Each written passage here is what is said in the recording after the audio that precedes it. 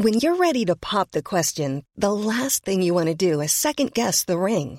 At BlueNile.com, you can design a one-of-a-kind ring with the ease and convenience of shopping online. Choose your diamond and setting. When you find the one, you'll get it delivered right to your door. Go to BlueNile.com and use promo code LISTEN to get $50 off your purchase of $500 or more. That's code LISTEN at BlueNile.com for $50 off your purchase. BlueNile.com, code LISTEN. Hi, I'm Daniel, founder of Pretty Litter. Did you know cats tend to hide symptoms of sickness and pain? I learned this the hard way after losing my cat, Gingy. So I created Pretty Litter, a health monitoring litter that helps detect early signs of illness by changing colors, saving you money and potentially your cat's life. Pretty Litter is veterinarian developed, and it's the easiest way to keep tabs on your fur baby's health right at home. Go to prettylitter.com and use code ACAST for 20% off your first order and a free cat toy. Terms and conditions apply. See site for details. The Michael Reid Show podcast. Tune in weekdays from 9 on LMFM. To contact us, email now, michael@lmfm.ie. Monday morning, the 7th of February. Good morning, with much debate and discussion from now till 11 a.m. This is Michael Reid on LMFM. The government will make an announcement by the end of this week, which will map out the ways it hopes to help low-income households cope with how the cost of living is soaring and how it will continue to get even more expensive to live in this country over the coming months. The Taoiseach Micheál Martin said yesterday that the increase in inflation will last for the medium term. It had been thought inflation would only rise in the short term, and we're all very much aware of how the price of everything is going up, but the stark reality for so many people now comes down to choosing between eating or heating their homes. Carbon taxes will add to the cost of heat, and in a separate bid to help households bring down energy bills, grants of up to €25,000 are to be made available for retrofitting houses. So let's speak to Elaine Loughlin, who is the Deputy Political Editor of the Irish Examiner. A very good morning to you, Elaine, and thanks for joining us on the programme this morning. And the Irish Examiner is reporting today that we can expect a doubling in that €100 that the government is giving to knock off our electricity bills. That will double to €200 or €226 in value, in other words. Yes, Michael, and you remember before Christmas that €100 energy credit or electricity credit was announced by government. We had anticipated that households would get it as early as January. Now it will be probably March before measures are fully in place that people will receive that €100 credit, and we'll see that coming in. The government now, because of, as you said, inflation is rising, and it's about 5% now at this stage, people are really feeling the pinch in their pockets. The government knows that it needs to do more, and what they're looking at now is a range of options. Among them is a second €100 credit. Now, unlike the initial credit that was announced, this will be a more targeted rebate. People, lower income families and lower income households will receive the double payment, shall we say. And they're also looking at other items. I think ministers have been asked to go away now ahead of this week and see where potentially they could find ways of saving money for people. And they're looking at the health sector, they're looking at transport costs, and also, as you mentioned, maybe more longer term, but certainly would help people, is upgrading and retrofitting of houses. They seem to be the main areas. We may see as well something around fuel allowance that hasn't really been decided on yet. But these are all the things that are in the ether and that ministers are considering now as a way of easing that burden on people. And they wouldn't be increasing the weekly fuel allowance, would they, Elaine? It's that the fuel allowance would be extended out and paid over a longer period of time. Yes, and it does seem like a lot of these changes that come into place and due to be announced probably later this week would be once-off items that would help people immediately. Taoiseach was out yesterday, Taoiseach Micheál Martin, and was saying that speed is a key factor in any decision that will be made, because the government are very aware that people are struggling now. So something that perhaps was announced or would be announced in next year's budget in October is not going to help people who can't or who are struggling to pay bills, pay for heating, pay for lighting, and put food on the table. So that's why they're looking at this, especially around this €100 credit. And then, as I said, perhaps some sort of a change around health charges, which may be temporary, and as well transport charges. That seems to be also being considered at the moment. OK, I suppose when the government is caught off guard like that, it has the option of having a mini budget, but the Taoiseach has ruled out any such prospect. Yes, that's been absolutely ruled out. So any social welfare payments or increases to that won't happen. There'll be no increase in VAT either, because of course that needs an actual budget or a mini budget. But the Taoiseach has said, no, absolutely no way we're going for a mini budget. I suppose when you think back to mini budgets or second budgets, you do think back to that era of austerity, and maybe that's why the government is loath to go in that direction, because it does bring up bad memories for people of cuts across the board and those dark days when we were in recession. So I don't think they'd like to draw the link between the 2008-2009 era and now. OK, there's a lot of pressure coming on the government as well from the opposition. There's kind of a mantra coming from the opposition benches, which is, you just don't get it, which sort of points to a divide between those who are making decisions for people who are in that terrible position of having to choose between eating or heating, as the case may be, and the real hardships that they're facing into. And you were talking about the €100 earlier on, and because that was a universal payment, Elaine, it meant everybody got it, no matter who they were or how much they needed it or had no use for it at all. If you take Robert Watt, the highest paid civil servant in the country at almost €300,000 now, he'd have got the €100, as would those on welfare. The opposition has been saying, why not increase welfare? Why not get away with carbon tax or do away with the carbon tax increases and that sort of thing? But of course, the government has its own ideas on all of these things and is saying, well, we have to do something about climate change. Yes, and the carbon tax Minister Paschal Donohoe was speaking to my colleague Daniel McConnell over the weekend and has ruled out any pausing of the increase in carbon taxes. Carbon taxes will be increased, and that form of taxation will continue as planned, even though there is this pressure on households at the moment. The idea behind it is that the government can do a lot with those carbon taxes to ease the cost of living on people in the longer term. And one of the measures that we anticipate will come to Cabinet this week is this new home energy upgrade scheme that will allow people to essentially deep retrofit their homes. And by doing that, by bringing, let's say, your home up from an E rating, which a lot of older homes would be at the moment, to perhaps a B rating, you could potentially save 2/3 of the cost of the current cost of heating your home. So in the longer term, you're saving a greater amount of money. And we know that around 5 billion of the 9.5 billion carbon taxes that will be taken in by the government or by the state in coming years will go into the likes of this deep retrofitting and help people upgrade their homes. Now, at the moment, there are some retrofitting schemes out there. You know, the EAI has been up and running for a long number of years at this stage, but you kind of get, the likes of €700 for upgrading your heating or €400 for attic insulation. So they're helpful and they're sizable grants, but this will go far beyond that. But this new scheme due to be announced is expected to give out, it could be up to €25,000 for a family home. Yeah, which is a lot of money, obviously, but that will be to help pay for a bill that runs over 50,000. It'll be about half the cost of deep fitting a home. Yes, around 45 to 51% grant you'll get. So you still have to come up with the other 50%, but they are talking about also, in tandem with this, introducing low interest loans.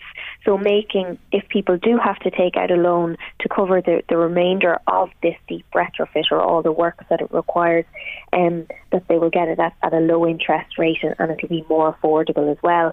So they really seem to be thinking this out, and of course it is in the programme for government that around 500,000 homes would be upgraded to a B2 rating by 2030.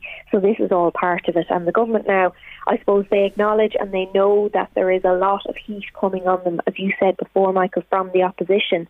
And this is perhaps good timing to announce something like this, that it looks like they are proactive and they are really helping people, not just in the short term with the likes of the 100% credit, but in the long term with grant schemes like this that will actually make a massive difference in people's life and the way they live and the costs. And I think a lot of people know that. I think there's been so much talk about how you can insulate your house and improve the heating in it and the ventilation in it and all of that sort of thing, that people are very much aware of it. And I think that's probably a lot of people who've held off waiting to get this work done, knowing that there would be a scheme such as this. And it's not just for the full retrofit, that 25,000 which would go into all that stuff with the heat pumps and some of the bigger ticket items. But as you say, there's existing schemes. Those schemes could be improved on, that there'll be more money for insulation or there'll be things like new doors and windows that might be available to people under this scheme. We'll get the details of it all tomorrow, I think, when the Minister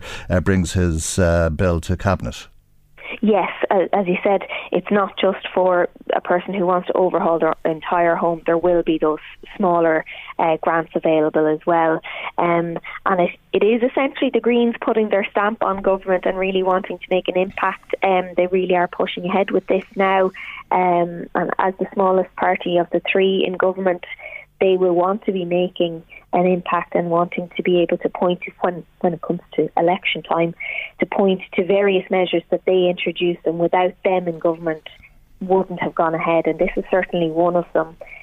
It'll be interesting, while the details are currently vague, it'll be interesting to see what the transport charges, or if they even come to pass, because they have been one of the things as well that have been announced to help people both in the short and longer term. Yeah.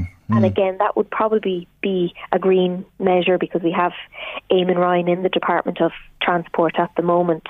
Again, there wasn't a large amount of detail on that over the weekend. As I said, ministers are being asked to come up with ideas, and I suppose the best or easiest to implement will be accepted, and the government will go ahead with those in the coming weeks. Yeah, and there's a lot of talk about that as well. I think Breed Smith is bringing forward proposals on free public transport, or free buses anyway, in line with what they do in Luxembourg. But there's also talk about free Fridays and different things like that to encourage people to stop using the car and get onto the train or the bus or their bicycle, as the case may be. But when it comes to the work on the homes, Elaine, all well and good having all of this money and the scheme in place that people will qualify for if they can get somebody to do the work, and that could be the biggest problem. Well, that's it, and we do see construction costs spiralling at the moment, so perhaps even if you were able to get a local builder or tradesman in to do the work, you could be quite surprised with the bill that you get, even if it is up to 50% of it is covered by this grant. But yes, I suppose every announcement the government makes does also have an impact down the line, and perhaps it may be a case that the government should be looking at more apprenticeships, making sure that we do have enough people in the construction sector to cover the demand that this grant will undoubtedly create for builders and for tradespeople. So, as I said, everything has a knock-on impact, and I think it definitely will have a knock-on impact on the construction industry. Okay, and just on that €100 off the electricity, when you take VAT into account, it comes to 113.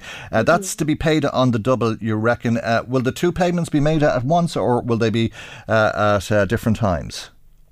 It remains to be seen whether they will perhaps stagger it to help people, because the second one, of course, will only go to low-income households. So it remains to be seen whether they do it maybe 2 months in a row to help with, multiple bills, or whether it will be in one chunk. That's a decision that has to be weighed up by government, because if you give it in one chunk, obviously people are getting it earlier, and there is that need and that desire to act quickly around this. As the Taoiseach said, we really do need to do things that are immediate, or as immediate as possible. So it's a juggling game for government, and it'll be something that they will consider. Yeah, well, it's very worrying, isn't it, when you see the government looking on the cost of living as an emergency and trying to get money into people's pockets so that they can afford to turn on the lights or whatever the case may be. And I gather that everybody is hoping against hope that things won't change with mortgage interest rates, because if they start to go up, as people will remember they did, there were times in the 1980s where mortgage interest rates were around 16-17% for some people. That could really crucify an awful lot of people. Yes, and we're kind of around the 3% mark for most people at the moment, but that's well beyond our EU counterparts. We're significantly higher than most countries already, so that certainly would put a lot of pressure on people. And you have to remember that there's a lot of people out there, homeowners, who are still in negative equity, even though house prices have increased significantly over the past 2 years. So a lot of people still struggling with mortgage and mortgage repayments and even the value of their home. So that would be definitely something to be watched carefully. Absolutely. Can't afford the mortgage, can't afford to sell because you'd end up owing so much because you're in negative equity. You wouldn't get as much in the sale price as needed. Elaine, there's some dark days ahead by the sounds of it, and we'll all be watching closely to see what the government has to say this week in terms of trying to help us through it. But thank you indeed for joining us this morning on the programme. Elaine Loughlin is the Deputy Political Editor with the Irish Examiner. Michael Reid on LMFM. Well, as you've been hearing, the Green Party will be making its presence in government felt this week, and not just through that retrofitting scheme, the details of which we'll be getting tomorrow. But let's get details of another government policy that the Green Party is putting its stamp all over, the Town Centre First policy. And we're joined by Minister of State for Heritage and Electoral Reform, Malcolm Noonan. Good morning, Minister, and thank you indeed for joining us on the programme this morning. We're all very much aware of derelict buildings and unused buildings and opportunities that seem to go unnoticed in our town centres, and this policy is hoping to address exactly some of those problems. It is. Good morning, Michael, and good morning to your listeners. And certainly what we've all seen over the last decade, but even longer, we've seen a deterioration in the quality of urban life in our town centres, and it's something. The Irish town is unique in a European context. It's something, in terms of its built heritage, architecture, but also shop fronts, all of the lovely features that we love specifically about our town centres have deteriorated. We've seen as well perhaps a lot of out-of-town, edge-of-town development which have impacted negatively on with a donut effect on our town centres and a suburbanisation. So what we're trying to achieve is a reimagining and a rethinking and refocus on our urban centres and what they could mean as places for people and places for people to live and to shop and to interact. It's something that we've always done well here for centuries. So really what the policy about, a whole of government policy, is around turning that narrative around and putting a renewed focus on our town centres to regenerate and to revitalise them and to make them vibrant and healthy again. OK. You're describing it as a multi-billion euro investment. Is there any new money in this, or is it an approach to how that money is being used and the authorities that money is channeled through working together? That's pretty much it. It's not really new money. I mean, I think if Minister Heather Humphreys and my colleague Minister Peter Burke, we've worked collaboratively on this and within various departments to look at funding streams that are already there. We look at what happened with our towns through COVID, where a lot of pedestrian one-way systems came in, where we had more public spaces for people to sit out.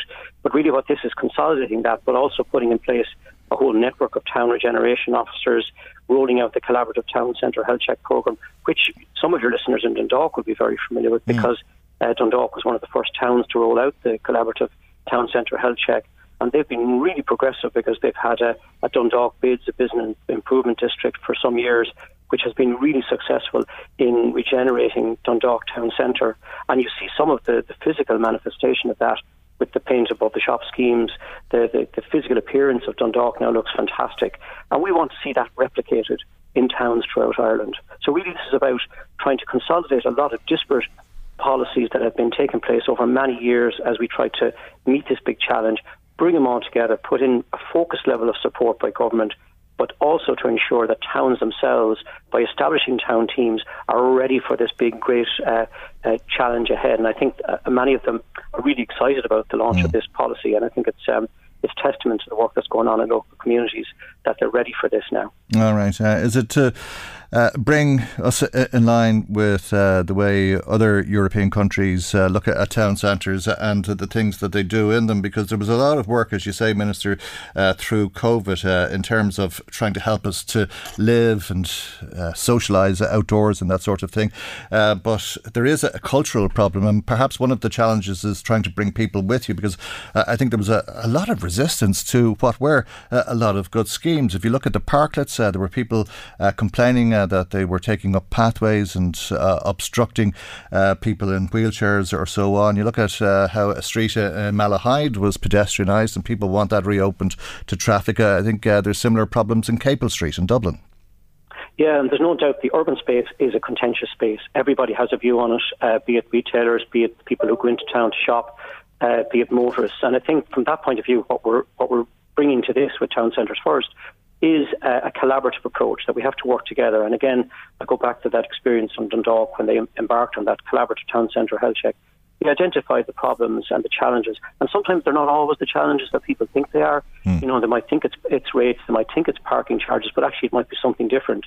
So really it's about bringing people on board. And I've been working on a lot with European partners over the last number of years and they've had the exact same set of challenges, the same set of resistance around pedestrianisation, but we really have to reimagine and rethink these spaces to make them more cycle and pedestrian friendly, to see what the potential is above shops, to get the lights back in above those shop premises and get families living in them again. So all of these things combined, really what we're trying to do here is bring that together in a coherent approach and support the towns to do it themselves. It really is unreal when you walk around any of the town centres in the country and look above the shops, and there's so much property and so much opportunity, but it would cost an awful lot of money. I think when you do look at the state that they're in, the state of disrepair that they're in, to bring those buildings back into use, to get them to a standard that they could be used for people to live in.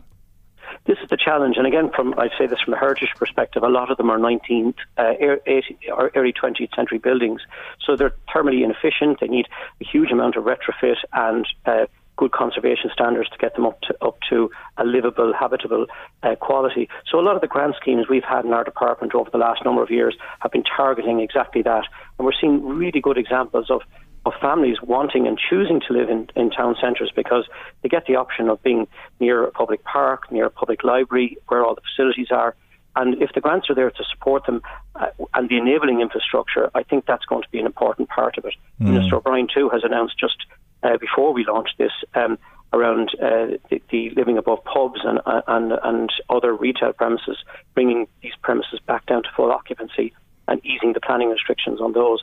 And I think that's all going to help contribute to people actually choosing and saying, we want to do this. But also local authorities are buying up. There's targets in here for local authorities to compulsory purchase older buildings in town centres and bring them up to a really high level of thermal efficiency for social housing. So there's a lot of opportunity there that we really just want to tap into over the next decade and more. And would that opportunity offset the cost? Because when you look at a lot of these buildings, many of them are derelict, and the cost could be massive. On the other hand, as you say, there is that opportunity, and I mean, if the building belonged to the shop owner at street level, I mean, there's opportunities there for rent, and then for all of the shop owners in the town, if that was duplicated, the people living above the shops would be in the town every day and therefore shopping in the town and so on. That's exactly it, Michael. That's exactly what we want to see happen. When we see the decline of local independent retailers over the last decade and more, we can attribute a lot of that to edge of town development and large retail multiples.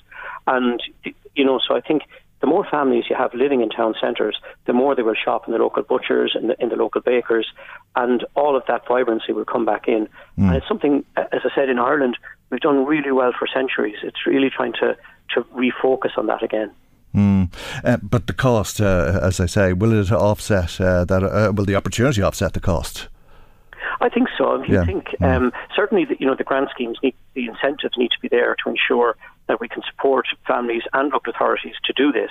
But secondly, what it means in terms of families' quality of life, in terms of perhaps not even having to have a car in a town centre, is it's immeasurable, because there's a lot of the cost that they may have to invest in bringing a property up to a high standard will be offset by savings in other areas of their lifestyle. So it is about a reimagination of what our urban centres are. And if we look at perhaps new communities who come from all over the world over the last 20, 30 years, many of them have been used to living in old urban centres for in their own countries. So they love the town centres, and I think that, there's a lot of opportunity there for families who really would like to, as a lifestyle choice, want to live in a town centre. Okay, so I suppose that's the theory. How do you put this into practice? You'd have regeneration officers and teams work on realising this vision, if you like. When does this work begin? It begins now, and in many ways it has begun. And Minister Burke is setting up a new National Town Centres First office, is establishing a Town Centres First toolkit. As I said, the Town Centre health checks will roll out, and the town regeneration officers. So all of this will kick into gear, and there'll be an oversight committee to ensure its implementation. So this is not just a plan that's going to sit on a shelf. It's going to be very active and proactive over the next decade and beyond. Okay, Minister, thank you indeed for joining us this morning with that. That's Minister of State for Heritage and Electoral Reform, Malcolm Noonan.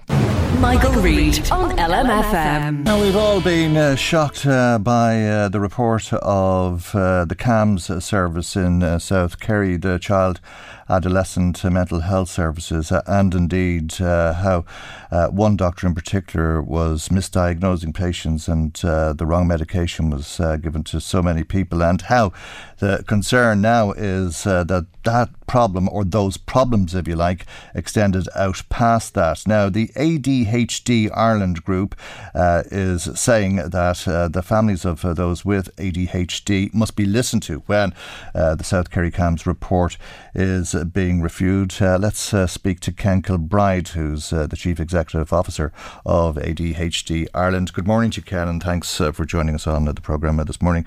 ADHD, attention deficit hyperactivity disorder. I think some of the young people who were failed in South Kerry suffered from ADHD. Maybe you begin by telling us what it is in simple terms, if you would, please. Indeed. Well, thanks very much for the opportunity. We really appreciate it. So, ADHD is a condition. It stands for Attention Deficit Hyperactivity Disorder. And within that, there's three elements. So there's the attention deficit, then there's hyperactivity, and then there's impulsivity. And when you have all those three together, and then it becomes a difficulty in your life, you can get a diagnosis of ADHD. So we expect, that the prevalence rate for children is about 5%. How does it manifest itself? I think ADHD children are generally thought of as problematic children. Are they? They're angry and they don't have much attention, so they're not doing well in school and that sort of thing? That's the sort of thing, but again, they're not necessarily problematic. See, an awful lot of children, slip through the system and don't always get picked up. And a typical example of that would be girls. And so what we do know is that, the prime age for getting a diagnosis is 8 to 12. But in that age range for getting a diagnosis, boys are diagnosed 4 times more often than girls. Right.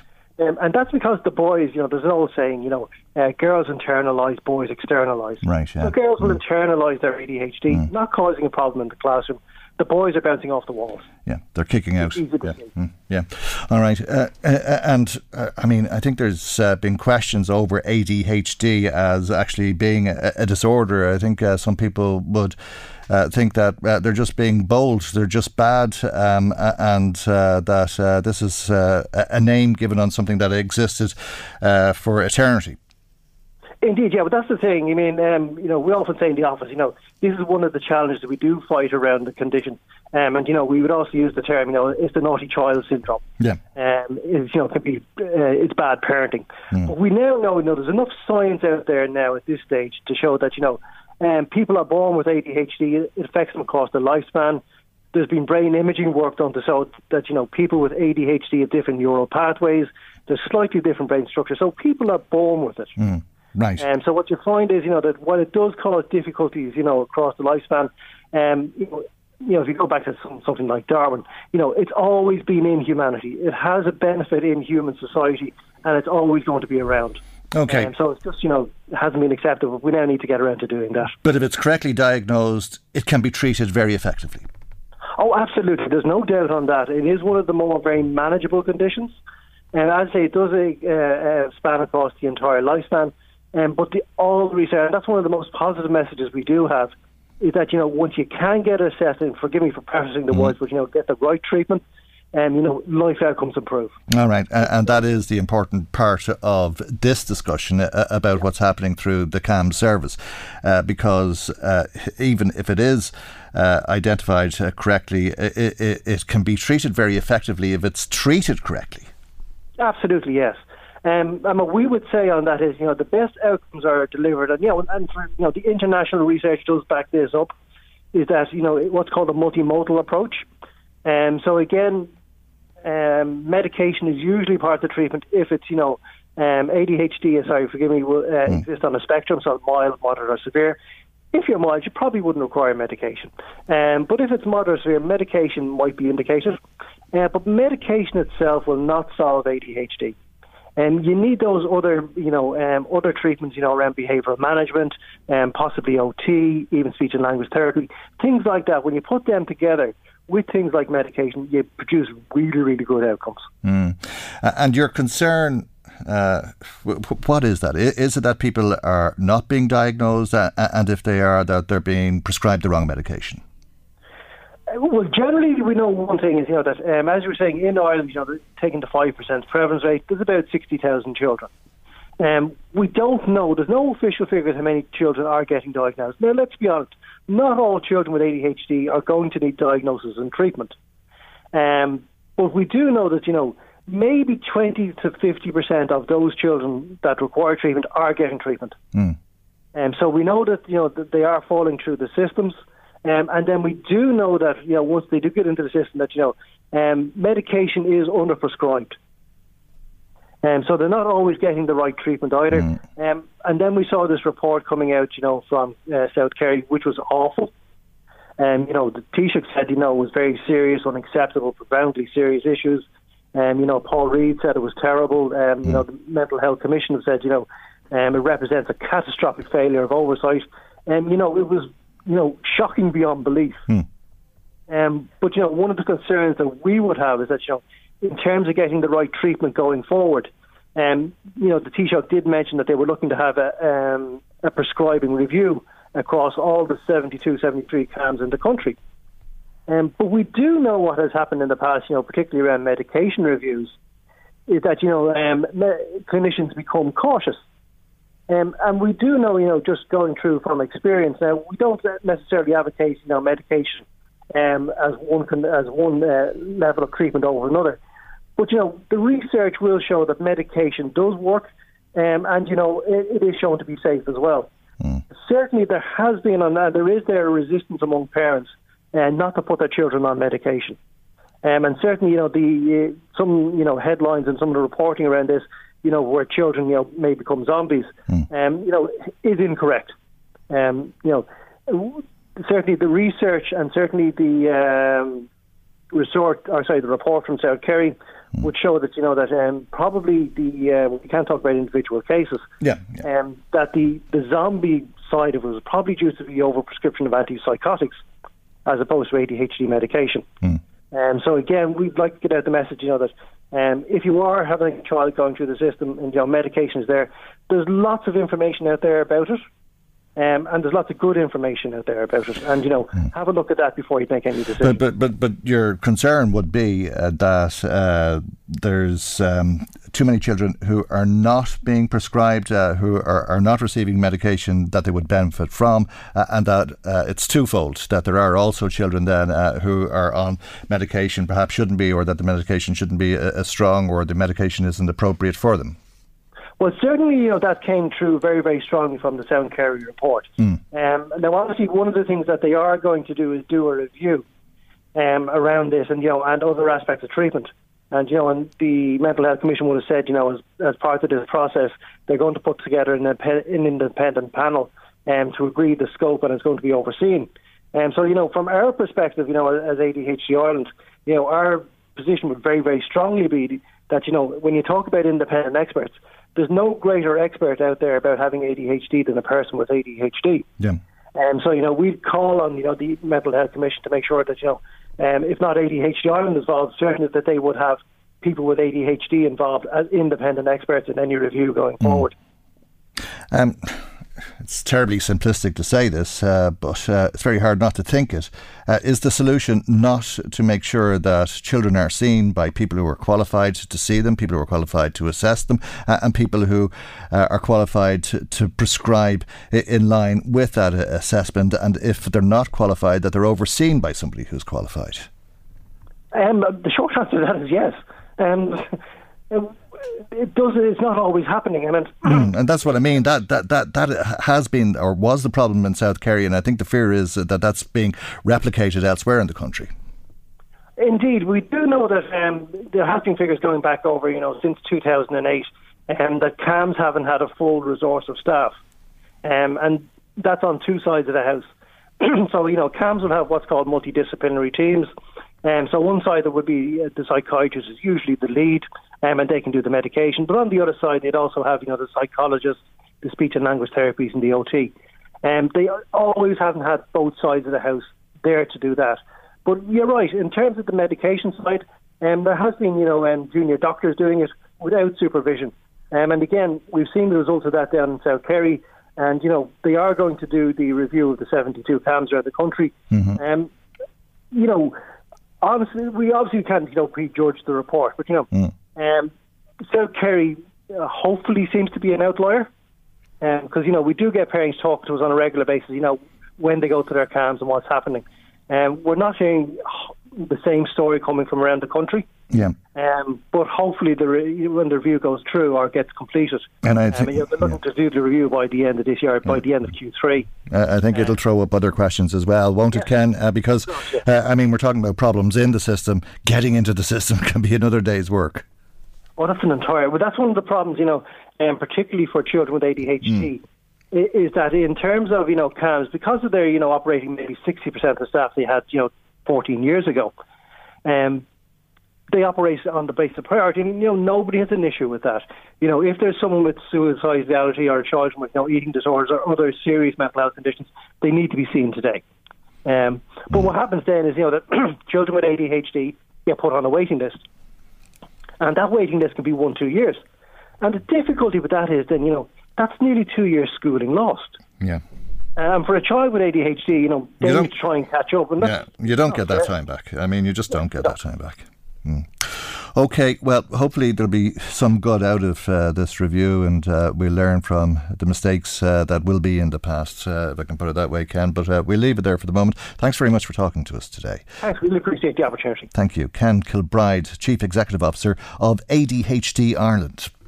Michael Reid on LMFM. Let me bring you some of the comments coming to us this morning. Seamus in Dundalk, thank you for your call. Seamus says these new grants sound great for retrofitting homes, but where are hard-pressed home owners going to find the money, as the grant only covers some of the cost? So really, is it an option for most people? He says, I don't think so. Maybe those who have €25,000 to spare will go ahead and do it. And I suppose it's a great way of saving money if you can afford to do it, James. But there is the other argument that you're talking about grants of around 25,000 if you're going to pay 50,000. So yes, you do have to come up with the other 25,000, but there will be low interest loans available from the government for people to do that.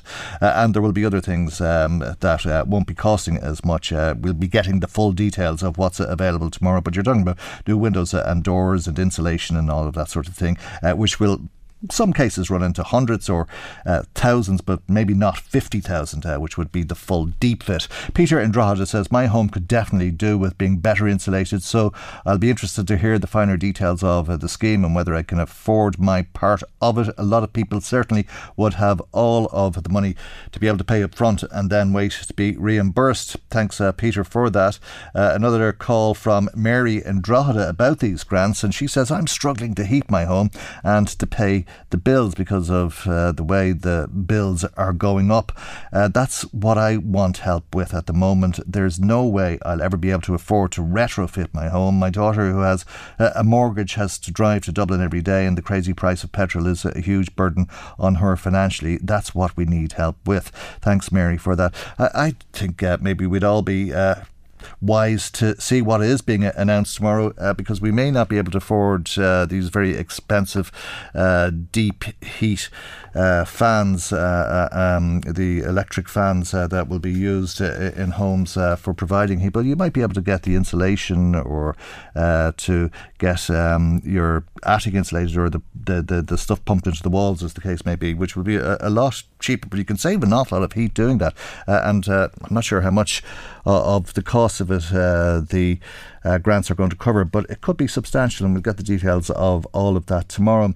Now let's talk about the Post Office network.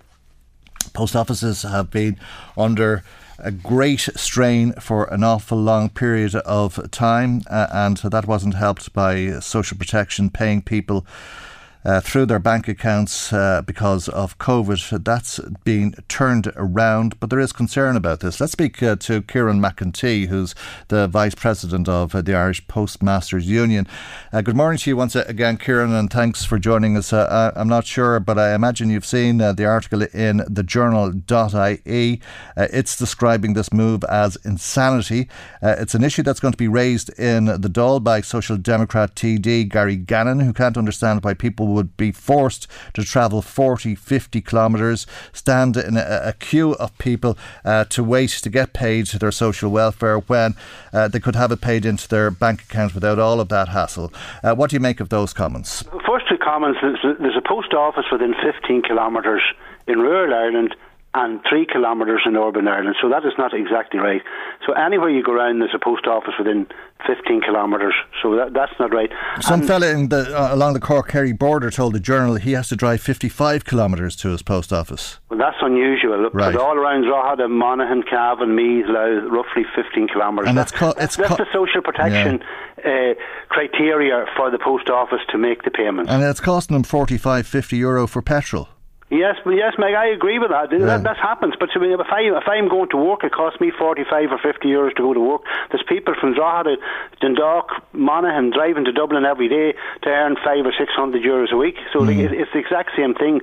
So we all have to drive if we want to get to work. So it's the same thing. You have to go and get your social welfare, and it's coming back to the post office. The reason why it's coming back to the post office is that's the person receiving the money. And I read the article in the paper there, and that's why all post office, you have to present yourself, you have to present your card, you have to swipe your card, and then the payment's made to you. So fair chance it's going to be the person that lifts the money. And back there, they were seeing a lot of people were out of the country lifting the money. So this means that you go to the post office and get the money, and it's you that's getting it. OK, but we're talking today about people having to choose between eating or heating their homes because of the cost of everything going through the roof. If a quarter of your dole is going on petrol just so that you can get your dole, that's an awful lot of money. Plus then there's the environmental impact of it. Yeah, Meg, I'm not going to argue with that. That may be down in Cork, but I said again there a couple of minutes ago,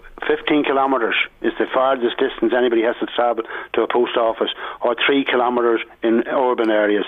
That's the criteria, and I don't like going back to it. That is the criteria. Whatever that happened in Cork is different. No post office in Ireland was closed over the last deal we did with An Post, because that was the rule. They picked the areas where the post offices was. They picked the destination and distance between each post office, and it proved there was no more than 15 kilometres. Yeah, but should people not have the option? Well, they brought it back to the post office to do with fraud. That's what it's brought back to, because there's in the Article 2 shows what fraud was in the post office, and that's why it's back that you can lift your pension, you can get your pension in the bank, you can get the children's allowance in the bank, you can get all the other payments, but this is a job seeker's allowance. So that you present yourself, that you're there physically, and you can't be claiming the dole and living in Timbuktu. That's very well said yourself. That's what it is to present yourself at the post office that you lift the money. The same as when you go in to sign on. So you have to go in and sign on the exact same thing, but you come every week to lift your money, and you're not out of the country, the money being paid into bank accounts, which it has been proven there in different reports that money were paid to people who were out of the country, not in this country at all, and the money was being paid. So this is to stop it and bring it back, that the person is coming to the post office to lift the money. And they have to have proof of identity and so on, I'm sure. So that you have to have your PPS card, and fair play to the post office, and we do it very, very strictly in all our post offices in Dundalk, Louth, Monaghan and Cavan. If somebody else comes with your card, you don't get the money on anything. And you've seen this had happened down the country there. I know it was a bit of a smart thing, that gentleman died. That fella produced the card, but the postmaster or the postmistress that was there did not pay out because it wasn't the person in front of him. You can get for your pension and that, you can get a designated person that signs a form that they can lift the money. But for job seekers, you have to present yourself. Yeah, I think we're all still scratching our heads at what happened in Carlow that time. It really was beyond belief, wasn't it? It was, but it proved that the post office works, that they didn't pay the money out. What about COVID? I mean, that seems to be a legitimate concern that's been raised in this article in the journal.ie, that you're going into somewhere with a lot of people, and unnecessarily so. If it could be paid into your bank, you wouldn't need to go down to the post office and stand with I am a staunch supporter of sport. Like the Aviva filled last Saturday for a great win. We had all the different places around the country there, matches filled in, and the same people maybe would be going to football matches and sitting alongside some fella from Louth and Cavan, Monaghan, Meath. So I don't buy that, because every post office there's a designated 2 metres distance for you to stand back, and it's up to yourself to look after yourself. You have to wear a mask, and the sanitisers as you go through the door, so everything's there for you. And the people, they have to sign a form, but the sanitisers all through the post office be provided by An Post. OK, well, this is going to be raised with the government, it seems. Is that of concern to you? Well, I have to say my local minister, Heather Humphreys, brought it back to the post office. And I think, to be fair, and people should be realistic about it, I think it's a fair thing that you come to present yourself. A lot of things be raised by politicians that's not in power, but it's the government we're looking for the post office, and it is a good decision that people have to come and present themselves and present their card to lift their money. They're getting it being paid to them, so I think it's a good idea, and it's right that it comes to the post office. But half the objective at least is to keep you in business. You need services in order to stay open. Yes, there's no question about it, and we need more services. If we get a lot more services by the government, we are working on that at the minute. We're meeting all the different politicians for this, and we want more services. And then we want to keep rural and urban Ireland open, because we go back to the old line: if the post office is out of that area, the money's not been spent in the area. So if the money's going to be spent in Drogheda, Louth or Dundalk, all them, Annigas and all these different places where the post office is, so a lot of the money be spent there and keeps local businesses open. That's what it is. It's all to do with keeping local businesses open. I suppose the question that Gary Gannon, the Social Democrats TD, is asking is if keeping you open is worth hurting other people, because they'll have to get to the post office when it could be paid electronically into their bank account, and whether that's that distance of 55 kilometres or 3 kilometres, they'll at least have to pay the bus fare or something, and then you've got all of the stuff to do with the environment, which is to do with the travel and the petrol that's being used, and the concerns about COVID as well. Well, I don't agree with the people. People, I have to get to work, or you have to get to work. So it's the same thing. People have to travel here. We have a rural link in a lot of areas now, and people have to get to work if they're going to work. And maybe they're on maybe 150 euros more be out working. So people have to go to work as well. So I don't accept what he's saying. And everybody, they always come up with the big gap. There's never the small gap. It's great that the money. Some people, I had an RTE presenter down here 4 years ago, and he interviewed a lady that was lifting the benefit, and she split her benefit down to him. But she had no car, and she split every benefit. Her money was split to her 188 euros a week at that time. Yeah. And he didn't believe me. So and I didn't set her up for it. She just told him that's what I pay for: 30 euro rent. 15 euro light, 10 euro mobile phone, and went through the whole money. Yeah, and she was educating her young son, which has turned out to be a real successful, her son did. So, she reared her son to do that, and he didn't believe me. But that's the way it is. Some people haven't got cars. Where I'm sitting here, I can look at we're talking about people with no cars. But we're talking about people who are trying to live off €203 a week. Any cost is a huge amount. That's right, yes, any cost. But if you're in the town, some people have to take a taxi down to the post office to get their pension, and they do that for the support in the local area. Yeah, but if you didn't have to pay for the taxi, you could buy tomorrow's dinner, and I think that's what's called into question here, given the rate of inflation, apart from anything else, as I was saying at the start, for that matter, Kieran. Yeah, but in local areas where people can walk, there are some people can walk to the local service. So and they won't be worried about it. So to get their food. So should there be choice? Yes, well, I think the job seeker should be in the. You should present yourself. It's a payment. It's different than the children's allowance or your pension. The pension, you're entitled to your children's allowance or other benefits like that. You're entitled to. The job seeker, you apply for it. It's showing that you're available. That it's you that's presenting yourself, and that's what I think, anyway. That's my opinion. Well, it'll be raised with the government, it seems, so we'll leave the debate there for the moment, but it sounds like it's one we will return to. Kieran, thank you indeed for joining us on the programme this morning. Kieran McEntee is the Vice President of the Irish Postmasters Union. Michael Reid on LMFM. The eye clinic at the primary care centre in Drogheda is not capable of functioning at the present moment. That's according to local Labour Party TD Jed Nash, who says the reason that the eye clinic is not capable of functioning is because it has no staff. He's written to the HSE and has asked them to outline how they plan to deal with all of this. Jed Nash is on the line, and a very good morning to you, and thanks for joining us on the programme today. That's an odd situation that there is no staff.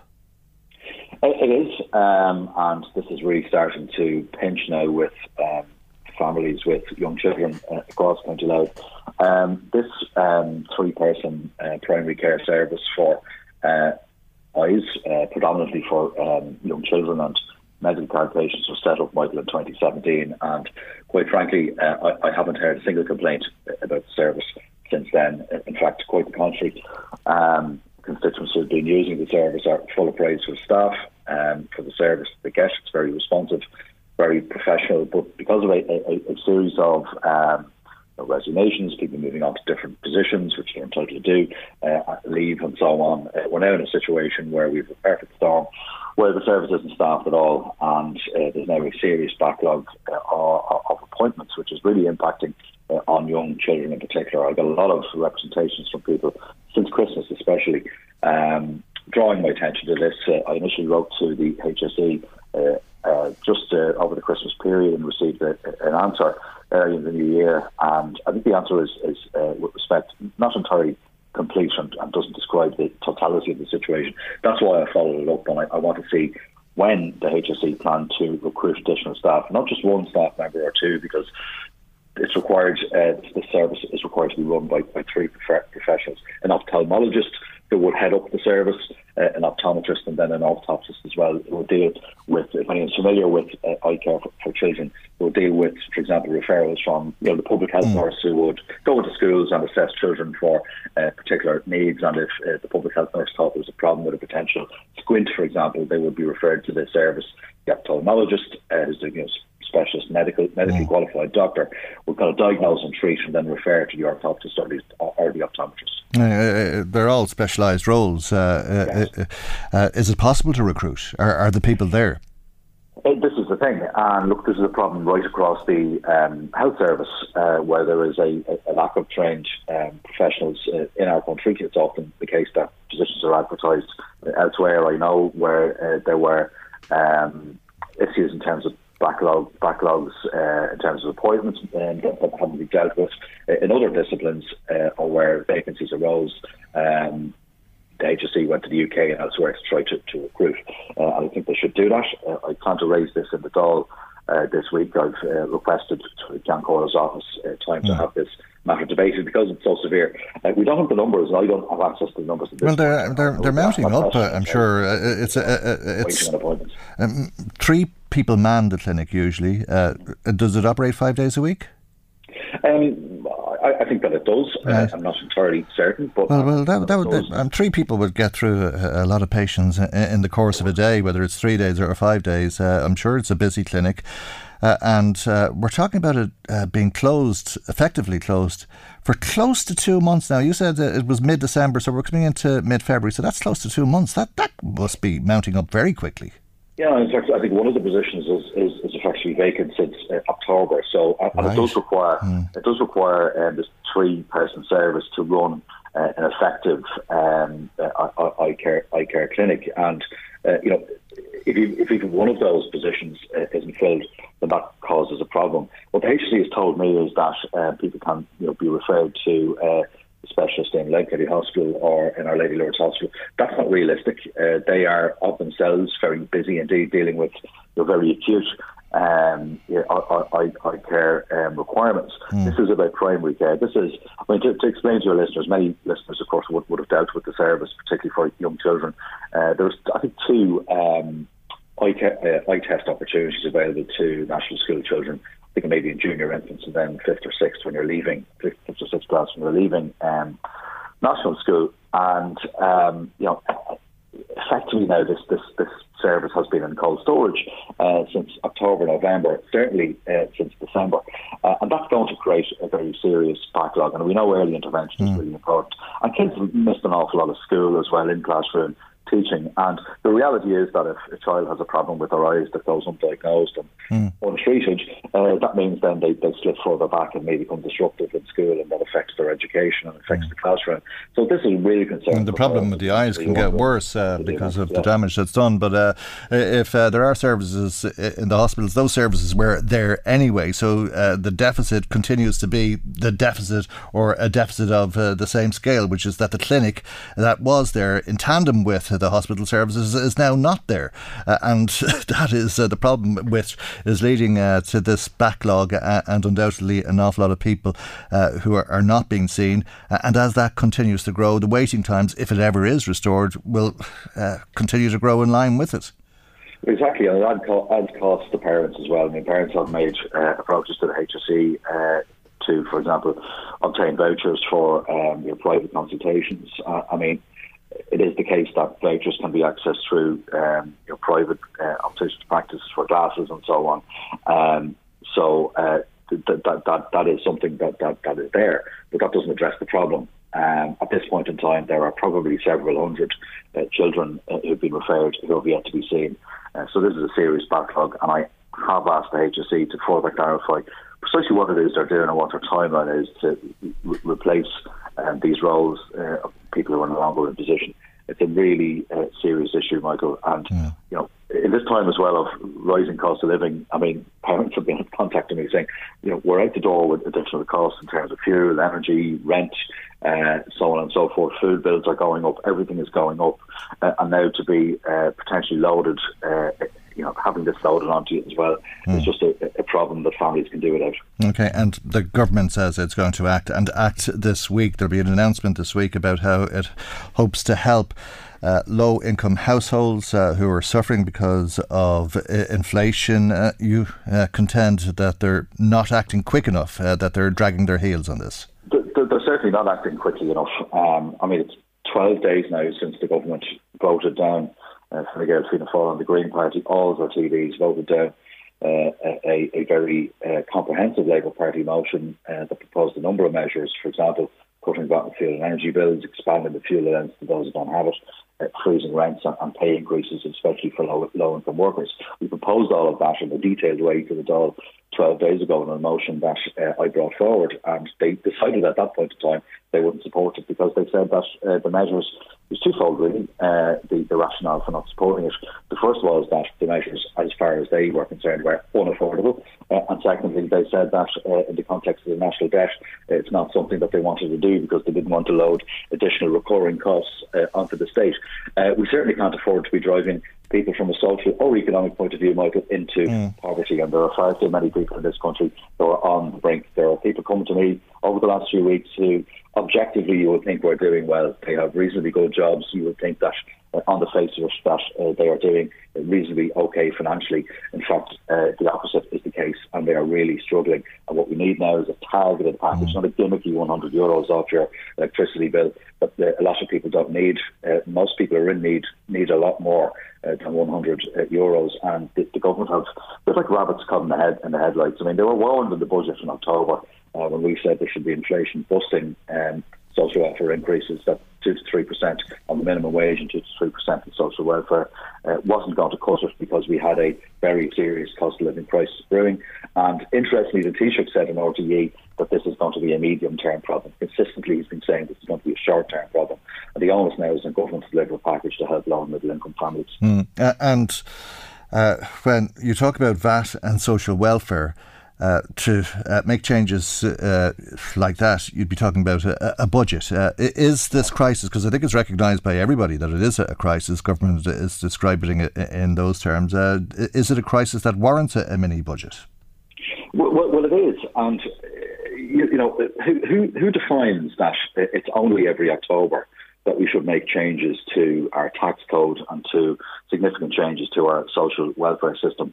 The government needs to have the back of people, and we have had in periods of crisis 2 budgets per year. You might remember the late Brian Lennon had to do that when the country faced a financial crisis back in 2008, 2009 into 2010 and beyond. It was a feature of our political system at that point because things were changing so quickly and the fortunes of the country were changing so quickly.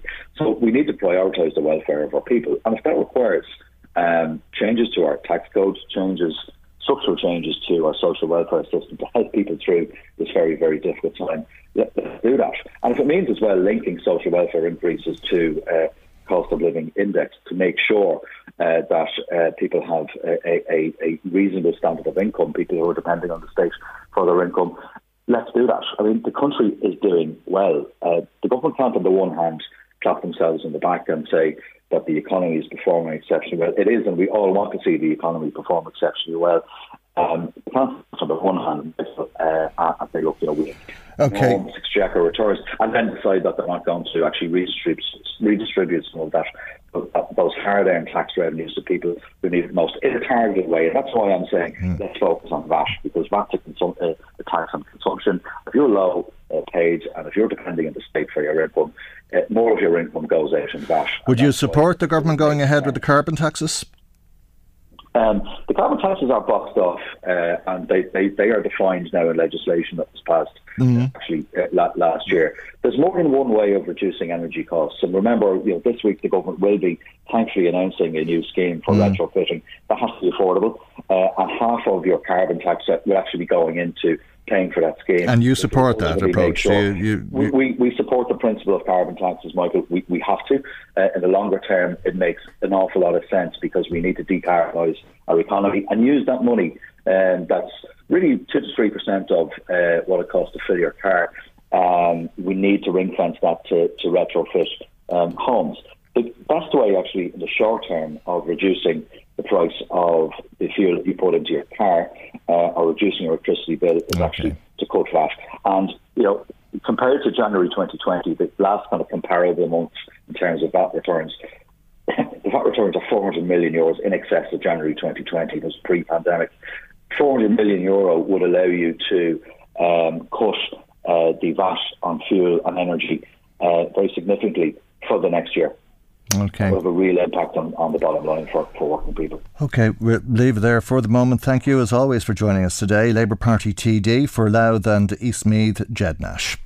Michael Reid on LMFM. Nursing home residents are some of the most vulnerable members of our society, and if you care about safeguarding the most vulnerable members of our society, the families of 23 people who died from COVID in Dalgan House Nursing Home are asking for your support. Let's hear a little bit more. Vivian McNally, whose father Dominic was one of the 23 people who died around April-May of 2020, is on the line with us. Good morning to you, Vivian, and thanks for joining us on the programme this morning.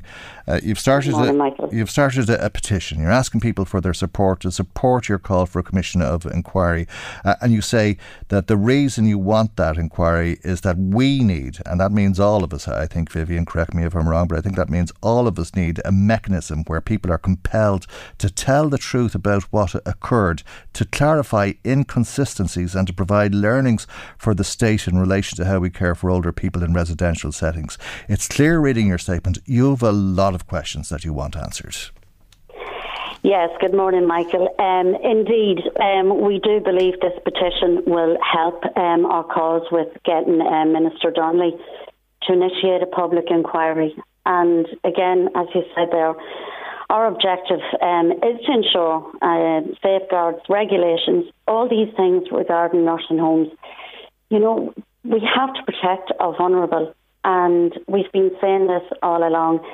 This is coming up on 2 years now, and, not getting responses, getting empty promises, actually, from Stephen Donnelly. As you're aware, the families did meet with him. We were promised a mechanism to ensure, that our voices were heard and we would get answers back. And to date, we're not. So we are exhausting every avenue to do what we can. And it's in everyone's interest, for this, because we need to know what happened. We need to have the learnings, finding out the exact cause. And we don't know if we could have a pandemic, again. And obviously, our loved ones, we have so many questions, so inconsistencies with records, not reconciling. The trouble we're having trying to get information, about this. We have freedom of information, of course, and I myself am lucky that I did receive my father's records in full, which do not make for easy reading at all. It's awful, and there's people that are still waiting to get their records. So this needs to be taken serious. It's going on so long, and it's leaving us with questions. Why are we not being answered? And what is being hidden from us? Well, you were under the impression, is one way of putting it, you were under the impression that there would be an inquiry. The Taoiseach firmly ruled that out a couple of weeks ago. That came as a bit of a body blow to everybody, didn't it? Oh, yeah. I mean, how can you just say no like that and say it will take too long? We are in this for the long haul. I think a lot of people know that. It's a very strong group of people, and it's because what we've seen, if other people could see what we've seen and how it hasn't matched up. And, when Emma was speaking with you, she had said, it is like for investigators, at this stage. I never thought I would know so much about this medical, assessments on people and care plans. And what we have discovered now is, where is the follow-through for nursing homes?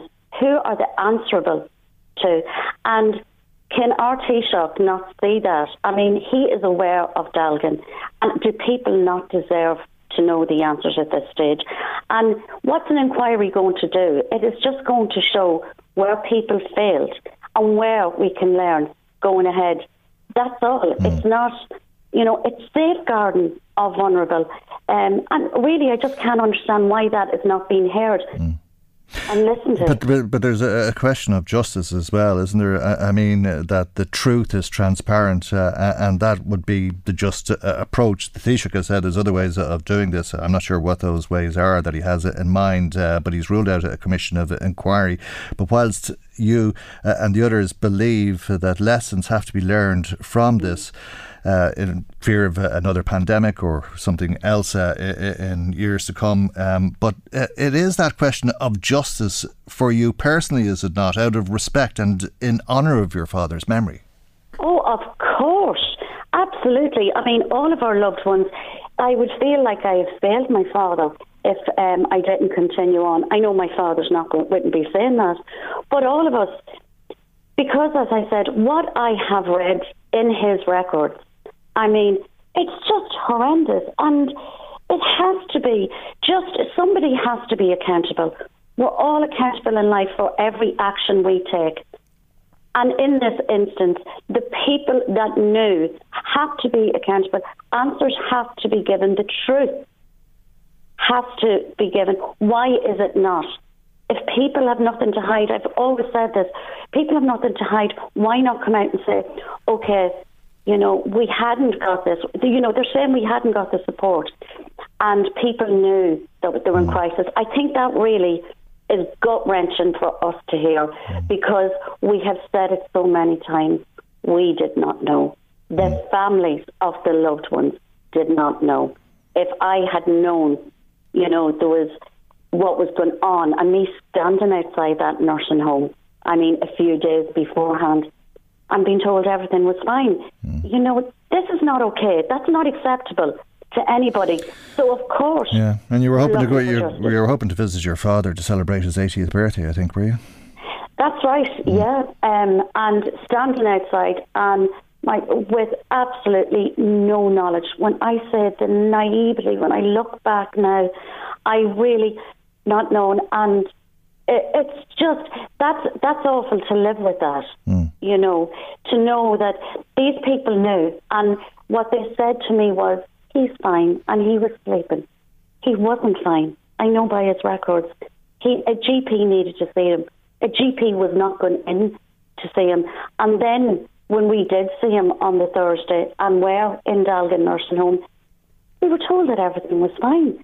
So is that acceptable? Because not only was my father's life at risk, my mother's, my family, we were all put at risk.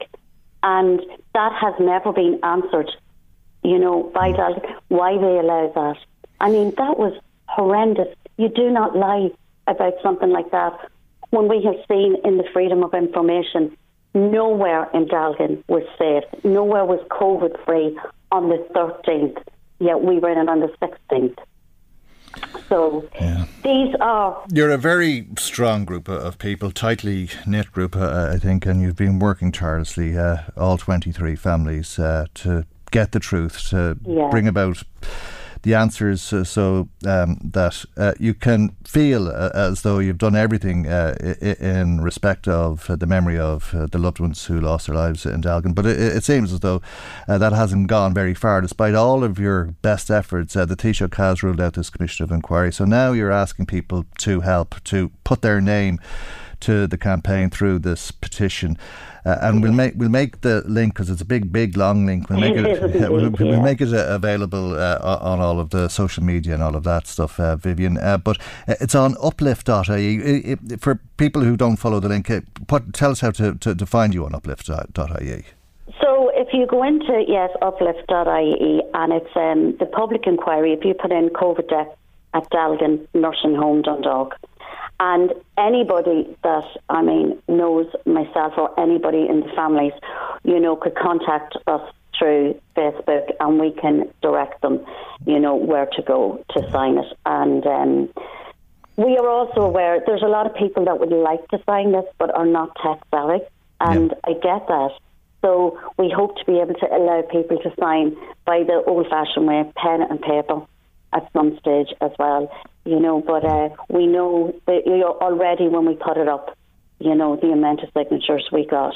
So we will keep on doing this and bring this. Yeah, and if you have a book that you can sign with an old-fashioned pen, let us know when you have that, and we'll be glad to bring that to people's attention. We'll make we'll make the link available through all of the LMFM social media and so on. People will know to go to uplift.ie and search, as you said, COVID deaths at Dalgan Nursing Home in Dundalk. I think all of the newspapers, I'm sure, will make the link available, and probably through their social media as well. So as you say, then yourself and the other families then will be also making the link available on Facebook and wherever else for that matter. So I'm sure there's a lot of people who want to support it because we certainly have had an awful lot of feedback over the last couple of years since you and the other families went through such a terrible time and inexplicable time. And I think people can understand why you want answers and would want to support you in asking for those answers. And that's all that you're asking them to do, is to put their name to this petition to say, will you please give these people the answers that they so very much deserve, and that their lost, late, dear loved ones deserve, for that matter. OK, Vivian. All right, we'll leave it there for the moment. Uplift.ie, COVID deaths at Dalgan Nursing Home Dundalk, and thank you indeed for joining us. Thanks very much, Michael. Thank you indeed. Vivian McNally, whose father Dominic passed away at Dalgan House Nursing Home. Michael Reid on LMFM. Now let's go to Dundalk to speak with Louth County Councillor Fianna Fáil's Emma Coffey, who's on the line. Good morning to you, Emma, and thanks for joining us. I'm not sure if you're a night owl or if, like me, you'd have been tucked up in bed at 4 o'clock in the morning on Saturday night going into Sunday morning. But for anyone who was up and out and about in the town, there certainly was a lot going on. A very serious incident that happened in Dundalk. Tell us what you know about this, if you would, please. Yes, Michael, and like you, I was well tucked up in my bed at that stage. But what appears to have happened is that in Park Street in Dundalk, which is a very busy street around that time, because obviously there's a lot of pubs and nightclubs on that street, there was a car driving erratically. The Gardaí were present, and they obviously directed for that vehicle to stop. It didn't.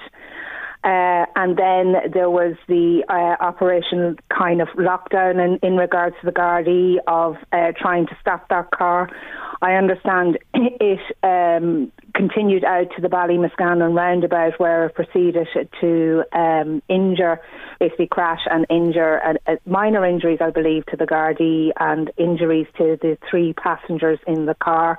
I understand it was the group of people in the car were in their 20s, and indeed a young male, 20-year-old, is before the district court this morning in the Drogheda District Court sitting in Dundalk, being charged with dangerous driving. Yeah, well, there was a crash. The 2 vehicles collided, one car with the Garda car and 5 people needing hospital treatment as a result. As you say, it's before the courts, so there's little that can be said because of legal restrictions. But in terms of the attitude towards the Gardaí, it's something that is becoming a concern it's kind of commonplace that there seems to be a little fear of the Gardaí. Would that be your impression, certainly with some people these days? I would say with a minority, Michael. I would certainly say with a minority. But too big a minority. Well, I would say, look, unfortunately, it's always these type of incidents, and I just want to say,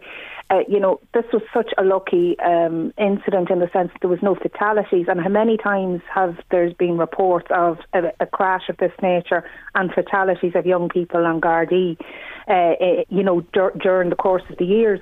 So the Guards have an extremely tough job. I think indeed over the last 2 years they've had a really, really tough job, and I don't think people realise how tough they've had it.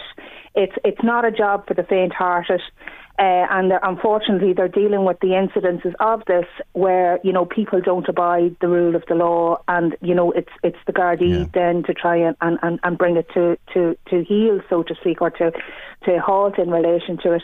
The statement from the Representative Association for the Guards really was striking, because they were saying that you start a shift as a Garda, and the way things are, you don't know if you're going to make it home. That is true, and I would well believe that.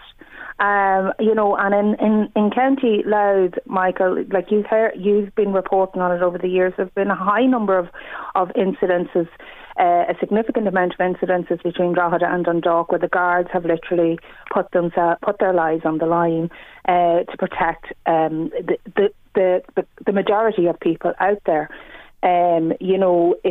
Listen, it's no surprise that we have two courts in this county, and they are effectively full-time courts to deal with breaches of legislation. Yeah. And some of them are minor and some of them are serious, but the guards are busy in this county.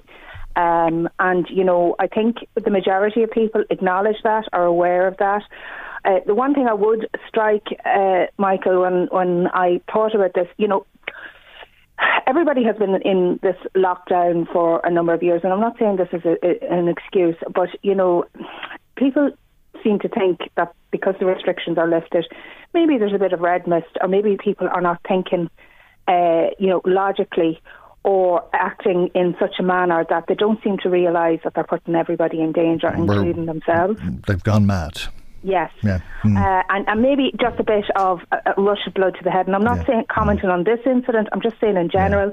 And I am asking for people to maybe just stop and think, yes, it's great we're in the position now where restrictions are lifted, but just think about their actions, because it's not them that could potentially 086 1800 6.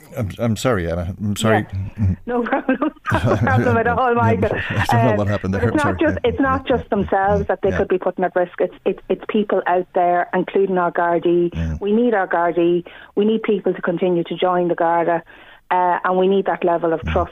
Yeah, and that we all calm down a little bit and enjoy ourselves, and let everybody enjoy themselves. We weren't trying to do that at 4 o'clock in the morning, neither you or I. But there were plenty. I can guarantee you, Michael, there was hundreds of people out. I was just going to say that, and I'm sure there were a lot of motorists about as well. They may have dash cam stuff. People might have seen things. They might have things on their phone, because I'm sure there was a lot of activity, and I'm sure the Gardaí would appreciate any assistance in dealing with this case as well, if they wanted to pass it on to the guards. Absolutely, and I understand there is they can contact the Garda station or the Garda hotline at any time with those things. And just in relation to that, people in their 20s and late teens, this is if they have video footage of this incident, you're protecting the safety of everybody out there. You're protecting the safety of everybody out there. Mm-hmm. Absolutely. All right, listen, I have to leave it there, but thank you indeed for joining us this morning.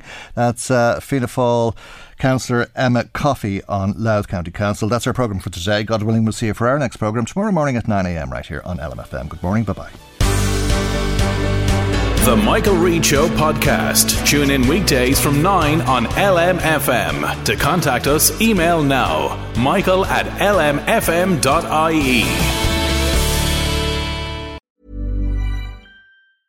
Normally, being a little extra might be a bit much, but not when it comes to healthcare. That's why United Healthcare's Health Protector Guard fixed indemnity insurance plans, underwritten by Golden Rule Insurance Company, supplement your primary plan so you manage out-of-pocket costs. Learn more at uh1.com. Hi, I'm Daniel, founder of Pretty Litter. Did you know cats tend to hide symptoms of sickness and pain? I learned this the hard way after losing my cat, Gingy. So I created Pretty Litter, a health monitoring litter that helps detect early signs of illness by changing colors, saving you money and potentially your cat's life. Pretty Litter is veterinarian developed, and it's the easiest way to keep tabs on your fur baby's health right at home. Go to prettylitter.com and use code ACAST for 20% off your first order and a free cat toy. Terms and conditions apply. See site for details.